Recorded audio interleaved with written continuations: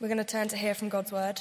So if you grab your Bibles, and we are in 2 Samuel chapter 18, which is on page 323 of the church Bibles.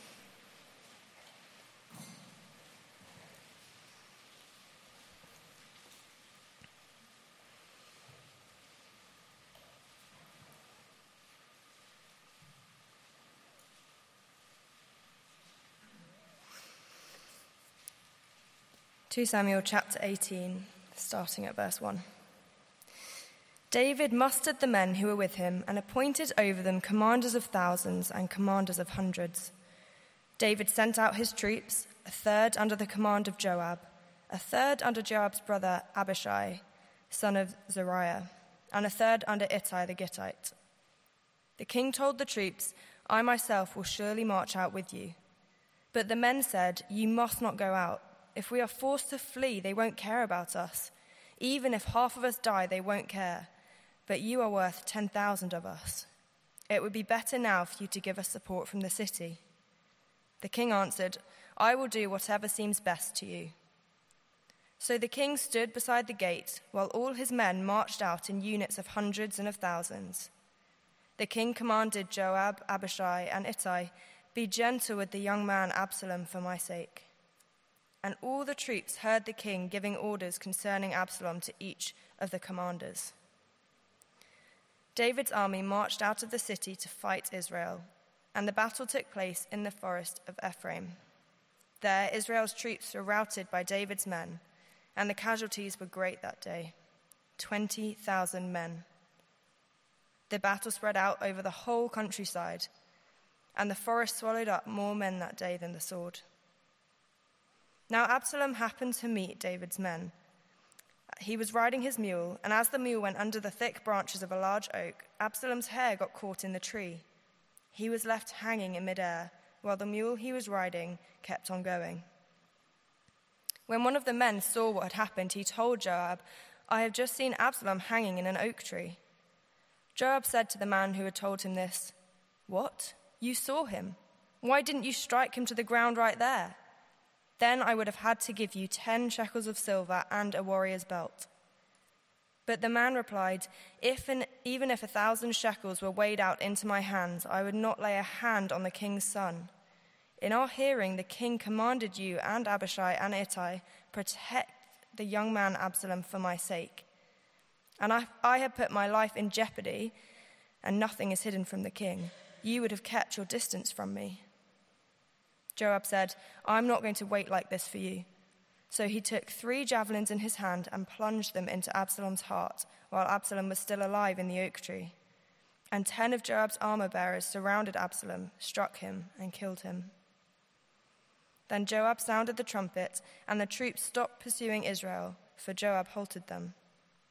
They took Absalom, threw him into a big pit in the forest, and piled up a large heap of rocks over him. Meanwhile, all the Israelites fled to their homes. During his lifetime, Absalom had taken a pillar and erected it in the king's valley as a monument to himself, for he thought, "I have no son to carry on the memory of my name." He named the pillar after himself, and it is called Absalom's monument to this day. Now Ahimaaz, the son of Zadok, said, "Let me run and take the news to the king that the Lord has vindicated him by delivering him from the hands of his enemies." "You are not the one to take the news today," Joab told him. "You may take the news another time, but you must not do so today, because the king's son is dead." Then Joab said to a Cushite, "Go tell the king what you have seen." The Cushite bowed before Joab and ran off. Ahimaaz, the son of Zadok, again said to Joab, "Come what may, please let me run behind the Cushite." But Joab replied, "My son, why do you want to go? You don't have any news that will bring you a reward." He said, "Come what may, I want to run." So Joab said, "Run." Then Ahimaaz ran by the way of the plain and outran the Cushite. While David was sitting between the inner and outer gates, the watchman went up to the roof of the gateway by the wall. As he looked out, he saw a man running alone. The watchman called out to the king and reported it. The king said, "If he is alone, he must have good news." And the runner came closer and closer.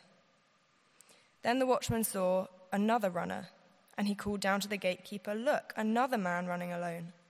The king said, 'He must be bringing good news too.' The watchman said, 'It seems to me that the first one runs like Ahimaaz, son of Zadok.' 'He's a good man,' the king said. 'He comes with good news.' Then Ahimaaz called out to the king, 'All is well.' He bowed down before the king with his face to the ground and said, 'Praise be to the Lord your God. He has delivered up those who lifted their hands against my lord the king.' The king asked, 'Is the young man Absalom safe?' Ahimaaz answered, 'I saw great confusion just as Joab was about to send the king's servant and me, your servant, but I don't know what it was.' The king said, 'Stand aside and wait here.' So he stepped aside and stood there. Then the Cushite arrived and said, 'My lord the king, hear the good news. The Lord has vindicated you today by delivering you from the hand of all who rose up against you.' The king asked the Cushite, 'Is the young man Absalom safe?' The Cushite replied, 'May the enemies of my lord the king and all who rise up to harm you be like that young man.' The king was shaken. He went up to the room over the gateway and wept. As he went, he said, 'Oh, my son Absalom, my son Absalom, if only I had died instead of you. Oh, Absalom, my son, my son.' Joab was told, 'The king is weeping and mourning for Absalom.' And for the whole army, the victory that day was turned into mourning, because on that day the troops heard it said, 'The king is grieving for his son.' The men stole into the city that day as men steal in who are ashamed when they flee from battle. The king covered his face and cried aloud, 'Oh, my son Absalom, oh, Absalom, my son, my son.' Then Joab went into the house to the king and said, 'Today you have humiliated all your men, who have just saved your life and the lives of your sons and daughters and the lives of your wives and concubines. You love those who hate you and hate those who love you. You have made it clear today that the commanders and their men mean nothing to you. I see that you would be pleased if Absalom were alive today and all of us were dead.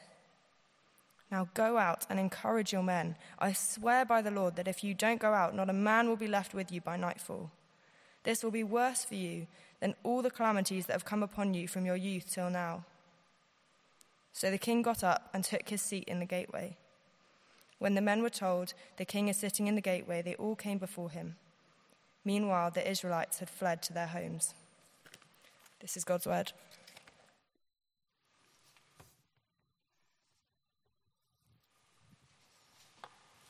Thanks, Anna. Keep 2 Samuel 18 open, and we're going to work our way through it. You've got an outline as well, so you can see where we're going. Let me pray.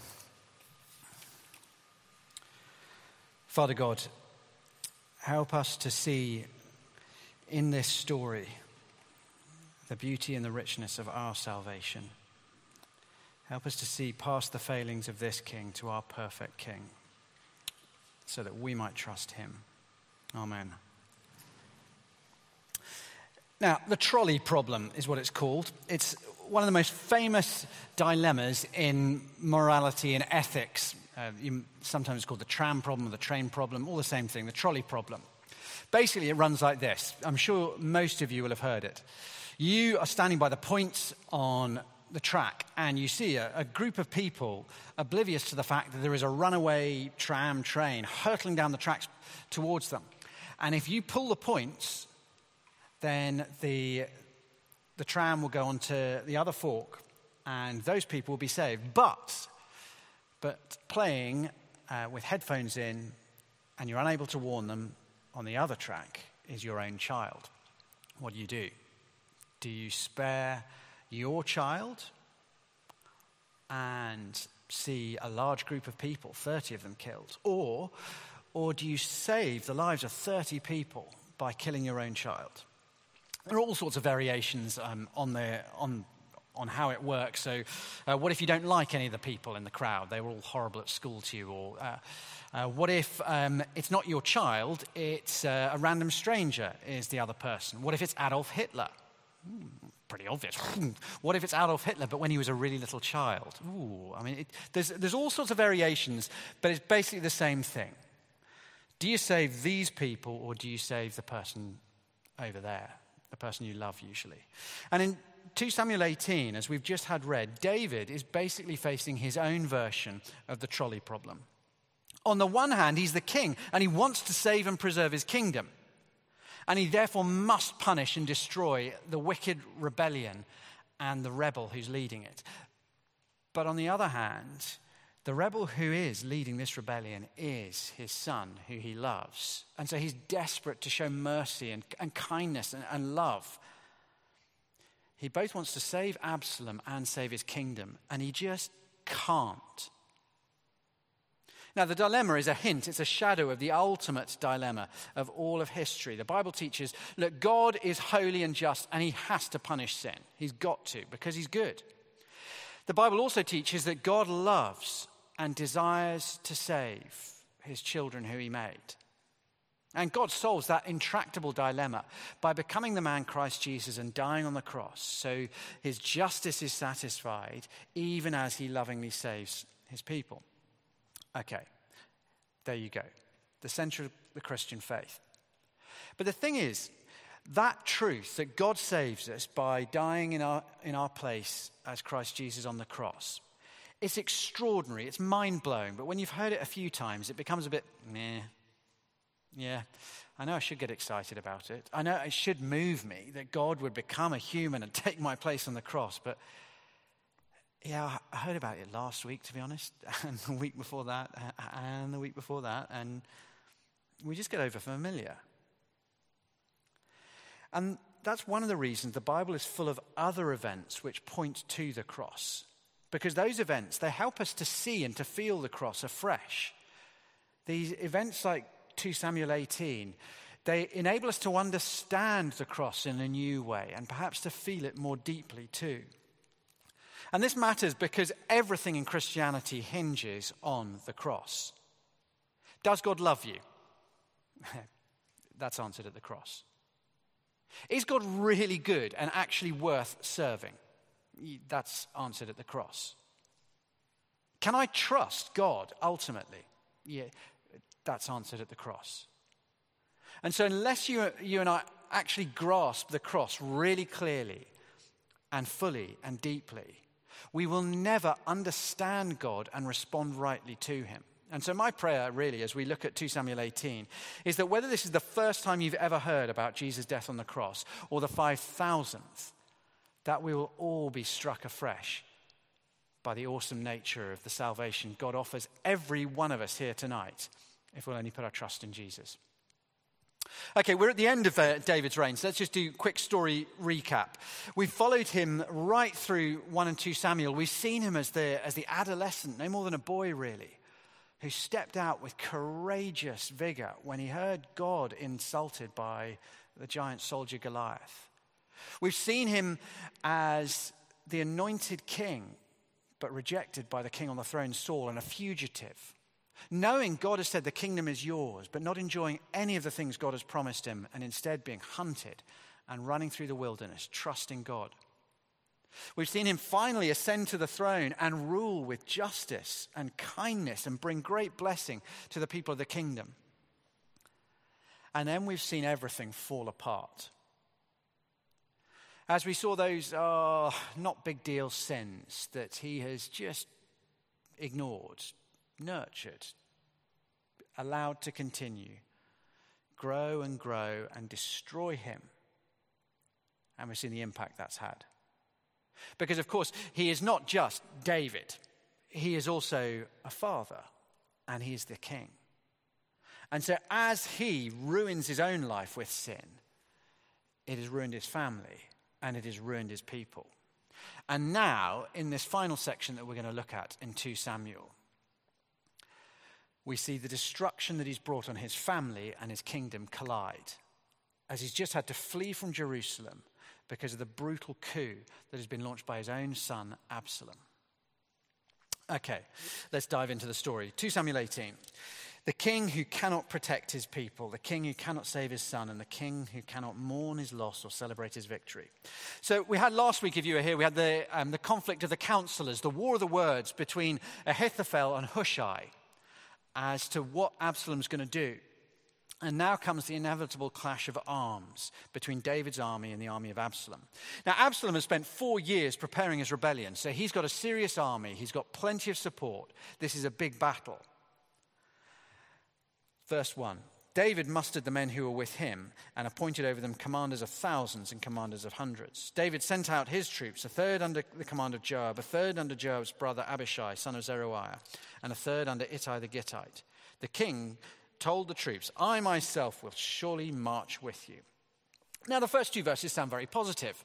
Hushai, David's secret agent, has done his job and has delayed things long enough in Jerusalem that David has been able to muster a pretty serious army, and he deploys them in 3 divisions with commanders and says, right, I'm at your front. But the rest of the verses, where they show actually David is not the king he once was. And although the first 2 verses, it looks like David's in control and running the show, that's not the case at all. Verse 3, but the men said, you must not go out. If we're forced to flee, they won't care about us. Even if half of us die, they won't care, but you're worth 10,000 of us. It would be better now for you to give us support from the city. The king answered, I'll do whatever seems best to you. So the king stood beside the gate, while all the men marched out in units of hundreds and thousands. The young warrior who killed Goliath is now an old man. Now, once the army was quaking in fear, and David had to step in front of them to take down the warrior that they were terrified by and couldn't handle. But now, the army has to step forward and protect him, because the youthful vigor and the courage is gone, and now there is the weakness and the vulnerability of old age. David, you see here, he's not the one giving orders, leading the men. He's taking orders from the men. And he does then give instructions in verse 5, but as we learn, they make absolutely no difference to what happens. The king commanded Joab, Abishai, and Ittai, be gentle with the young man Absalom for my sake.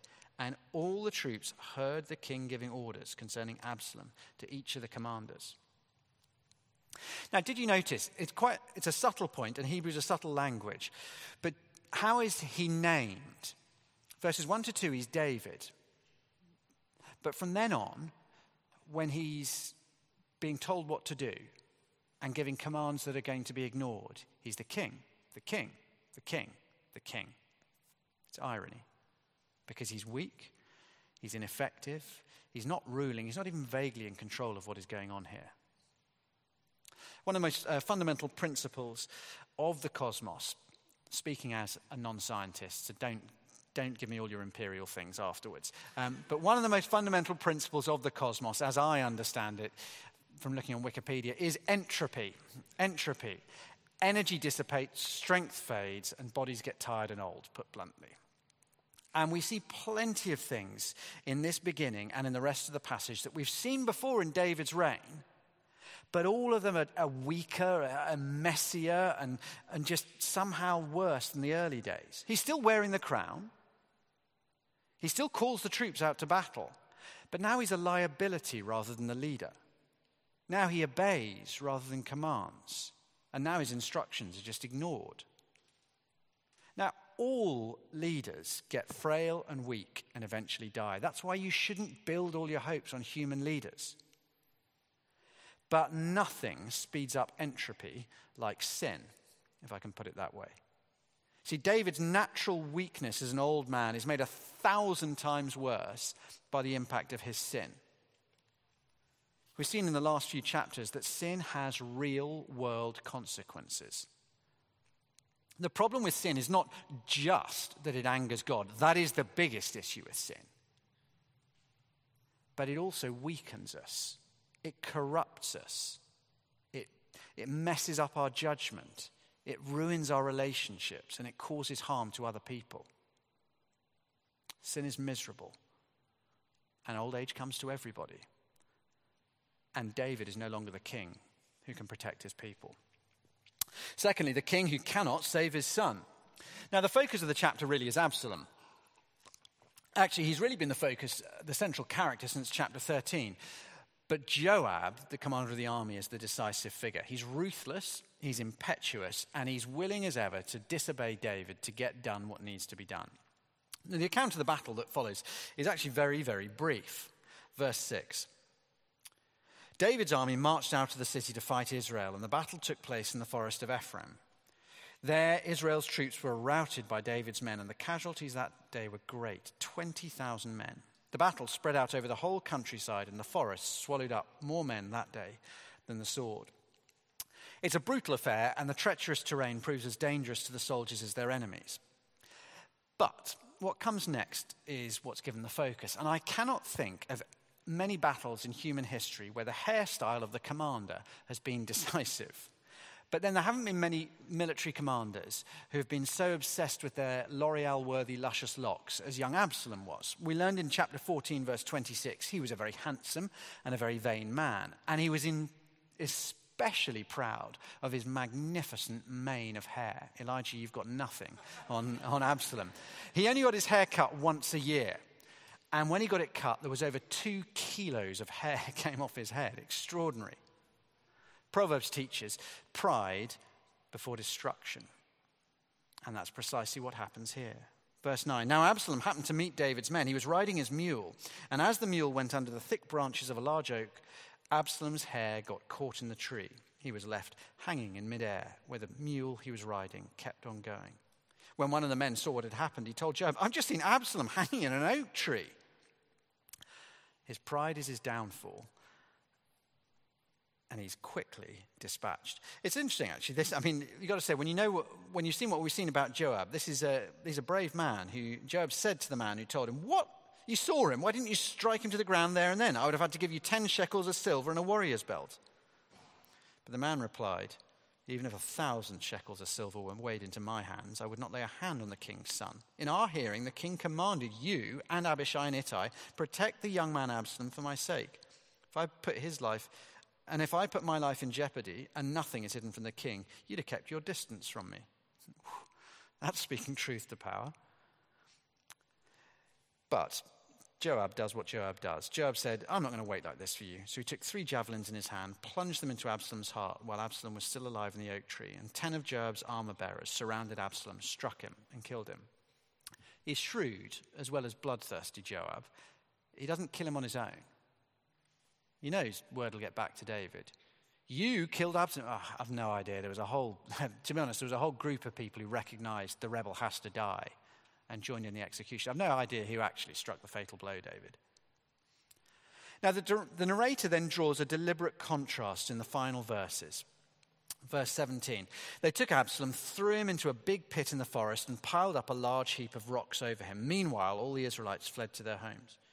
During his lifetime, Absalom had taken a pillar and erected it in the king's valley as a monument to himself. For he thought, I have no son to carry on the memory of my name. He named the pillar after himself, and it's called Absalom's Monument to this day. The vanity of erecting a monument to yourself while you're a young man, contrasted with the ignominy and the shame of your body eventually just being dumped under a pile of rocks in the forest. It's reminiscent, actually, of the death of the cursed man, Achan, in Joshua 7, under a pile of rocks. Now, if you'll excuse the pun, it is easy to miss the wood for the trees in these verses. Between the tragic comedy of Absalom sort of swinging under the branches from his hair to provide target practice for Joab's men, and the brutality of Joab's execution, we can miss that what is happening here is actually justice being executed. Absalom has shown himself to be a murderer and a rapist, and now a rebel seeking to destroy the kingdom. The means of his punishment is ungodly, shameful even, but the outcome is that the wicked rebel who has sought to destroy God's anointed is killed. Rebellion against God's rule meets wrathful justice, and it must do. It must do. Because God's rule is to ensure God's people are protected, provided for, and blessed. And if Absalom is not executed, his rebellion will succeed, and all God's people will suffer if a murderous rapist and a vain, proud bully like him takes the throne. Lastly, the king who cannot mourn his loss or celebrate his victory. Okay, the next scene carries echoes of 2 earlier episodes, if you've been following with us, with messengers running to report the outcome of a battle. But as with everything else, this is it's a kind of worse version of what happened before. When David learned the deaths of Saul, and then the second of them, Abner, he responded with wisdom and justice and grace. This is very different. We'll join after the running race is finished. Dive in at verse 29. The king asked, "Is the young man Absalom safe?" Ahimaaz replied, I saw great confusion just as Joab was about to send the king's servant and me, your servant, but I don't know what it was, sensible man. The king said, "Stand aside, wait here." So he steps aside. Then the Cushite arrived and said, "My lord the king, hear the good news. The Lord has vindicated you today by delivering you from the hand of all who rose up against you." The king asked the Cushite, "Is the young man Absalom safe?" The Cushite replied, "May the enemies of my lord the king and all who rise up to harm you be like that young man." The king was shaken. He went up to the room over the gateway and wept. As he went, he said, "Oh, my son Absalom, my son Absalom, if only I died instead of you. Absalom, my son, my son." No concern for the battle or the troops who've protected him. No concern for the kingdom. Just the aching misery of a father whose son has died. The grief is just unrestrained and all-consuming. When Saul died, he composed a beautiful lament. Here he just sobs and sobs and sobs. He is the king. There is no greater power in the land than him, and he cannot do the one thing he really wants to do and save his son. Now, given the wild success of Barbie, which I haven't seen yet or ever, you just know they're already talking about sequels. Hollywood doesn't miss that opportunity. I don't know what the Barbie 2 will be, the patriarchy strikes back, but you just know there's going to be a trilogy because there's money to be made.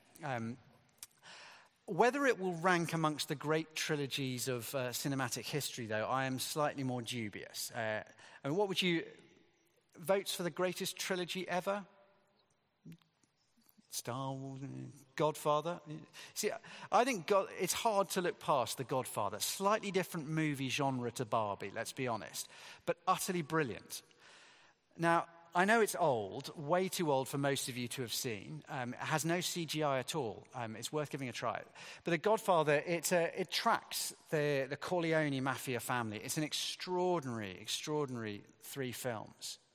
And in particular, the rise of Michael Corleone. And by the end of Godfather 3, he has destroyed every rival. All his internal rivals within the family have been bumped off. All the people who've threatened their rule have been killed. All the police and politicians who might stop them have been bought off. He stands on top of the world. But the movie ends with him sitting, slumped, miserable, alone. And he just dies. Because the one thing that matters to him in the world, the one person he loves in the world, his daughter Mary, he cannot keep safe. And she's killed. And so for all his power, for all his might, for all his victories, for all that he's proved untouchable, he dies a bitter, lonely, broken old man. It's one of the most painful endings in cinema in many ways. And it is what David is like here. And again, Joab takes charge, and he delivers what is quite an astonishing rebuke to his king, who is grief-stricken. We'll jump in at verse 5 of chapter 19. Then Joab went into the house to the king and said, "Today you have humiliated all your men who have just saved your life and the lives of your sons and your daughters and the lives of your wives and your concubines. You love those who hate you and hate those who love you. You've made it clear today that the commanders and their men mean nothing to you. I see you'd be pleased if Absalom were alive today and all of us were dead. Now go out and encourage your men. I swear by the Lord, if you do not go out, not a man will be left with you by nightfall. This will be worse for you than all the calamities that have come on you from your youth until now." Yowzers. I'm not sure if it's a threat of rebellion or just a bit of realpolitik. Look, this will happen. You just better wise up, David. But David does what he must. So the king got up and took his seat in the gateway. When the men were told the king sitting in the gateway, they all came before him. The Israelites, meanwhile, had fled to their homes. But it's hardly a ticker-tape parade, really, is it? The king is there, waving at the victorious troops. But everyone knows his heart isn't in it. His heart's buried under a pile of rocks in the forest. Absalom the rebel must die, or the kingdom will fall. Absalom the son must live, or the king will be broken. And so the very victory which saves his crown and his life breaks his heart. He is unable to mourn as he wants and incapable of truly celebrating. And the remainder of chapters 19 and 20 show David returning to Jerusalem, but in keeping with what we see here, it's a weaker David and a more messy return. There's discontent and division, and justice is delayed or fudged, and his kingdom would just never be what once it was. Okay. Pause. What do we learn for ourselves here? Now, as I said at the start, this account points beyond itself to something greater. The first half of his reign, David points to Jesus as he fights to protect his people, and through his kindness, his justice, and his love for God. And we look at David in the first half and we should say, wow, what a warrior, what a man, what a king. And Jesus is even better. He is braver, he is kinder, he is wiser. How much more should we trust Jesus if he's like David, but better? In the second half of his reign, David points to Jesus in a different way. In his failure and his misery, we see a contrast. And we thank God that our King Jesus is nothing like the David we see in chapters 13 to 20. And in many ways, there's nowhere we should be more glad Jesus is not like David than in chapter 18. Because in chapter 18, David could not save the kingdom and his son. He couldn't execute justice on the rebel and show love and kindness. And Christians, we get so used to hearing about God saving us at the cross that we forget how impossible a dilemma it was. The same dilemma that David faced. See, God genuinely is committed to establishing his kingdom, a place where people will be safe and can flourish, a place where we are neither ruled over nor invaded by psychopathic tyrants like Putin, a place where newborn babies are not killed by nurses, a place where relationships do not break down, a place where no one's even heard of cancer or Alzheimer's or even man flu, a place where young people look at the future and it feels bright and full of hope and meaning. And so God will shut out everything and anything that might bring misery, pain, perversion, decay into that kingdom. God is also committed that he loves his children, those he created in his image. And on the face of it, you can't solve that problem. God can't both uphold justice by punishing wickedness and keeping it out of his kingdom, while at the same time showing love to his children. Because you see, we are part of the problem. We're not only innocent sufferers, we are also sinners. And our resistance, your resistance, my resistance to God's rule contributes to the misery and chaos of our world. We are both wicked rebels and loved children. You and I are Absalom. We are both wicked rebels and loved children. And there is no way that God can allow us to remain in his kingdom if it is to be a place of flourishing for all people. Because our selfishness, our petty pride, our vindictiveness, our greed, our gossip, our perversions, our desire that I will be in control and the world will revolve around me, those things bring misery to others. We must go. God faces a dilemma just as David did, but thankfully God is not like David at this point. For one, God is triune. Okay, why are we going there? Where he's Father, Son, and Holy Spirit. As Father, he rules with justice and punishes all that is wicked. As Son, he takes that punishment upon himself, becoming a human being and going to the cross to absorb that justice.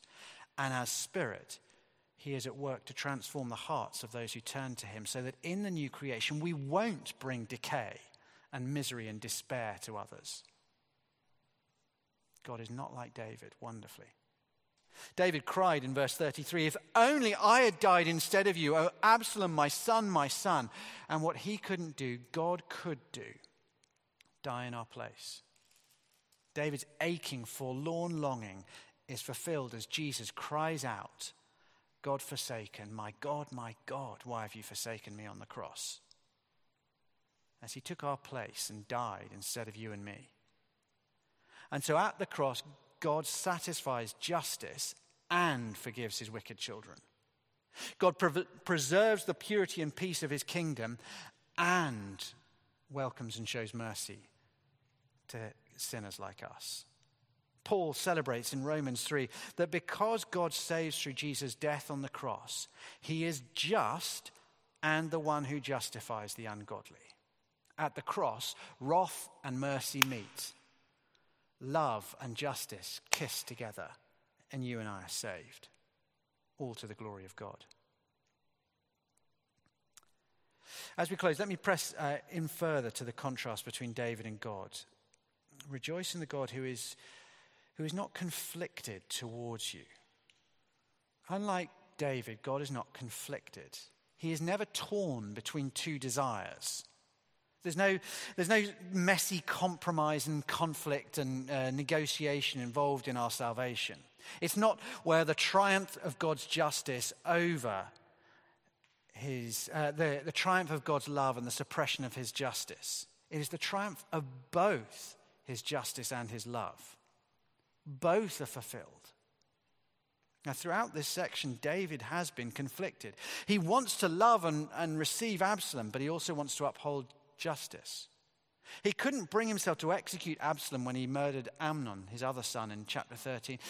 But neither could he have Absalom live in Jerusalem with him. He was just torn and ends up doing nothing. And he's still torn as he sends out his army to kill Absalom's soldiers, but begs them not to touch Absalom. God is not torn when it comes to you. If you trust in Jesus, you don't have to worry that God is always in two minds about you, looking at you and thinking, my justice tells me I really should punish you. And let's be honest, you really have been asking for it lately. But, my love for you means I'll just ignore my justice for now. If you trust in Jesus, God is not in conflict. God is never in conflict inside himself. He is united in his desire for your salvation. No desire was suppressed, no internal conflict rages, and so you never need to fear that God will have a change of heart and decide in the end, you know what, actually, I'm now feeling more in a justice mood and I just think it's enough. You're condemned. See, there is no part of God which is against you if you trust in Jesus. His holiness, his love, his justice, his mercy, all of God is united in all that God does. And so in his desire to save and forgive you, all of God is there. Our guilty, shame-ridden consciences, they sometimes have this lurking fear that God's desire for justice might one day overpower his desire to love. Now, his desire for justice was satisfied at the cross. And that desire for justice is a desire that we be saved justly.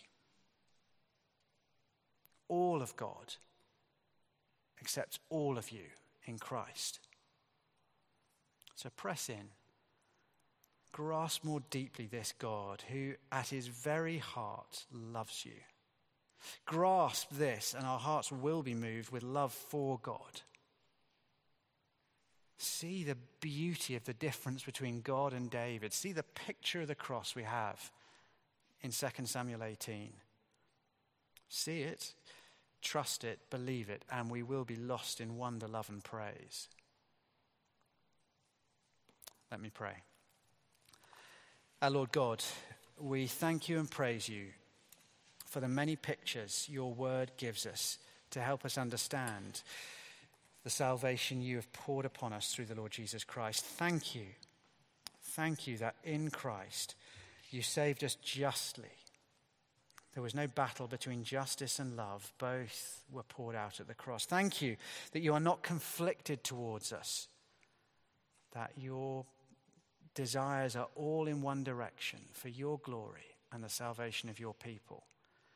Help us to be filled with awe and wonder and love, that we have a God who is nothing like us and a God we can trust will always love us. In Jesus' name we pray. Amen.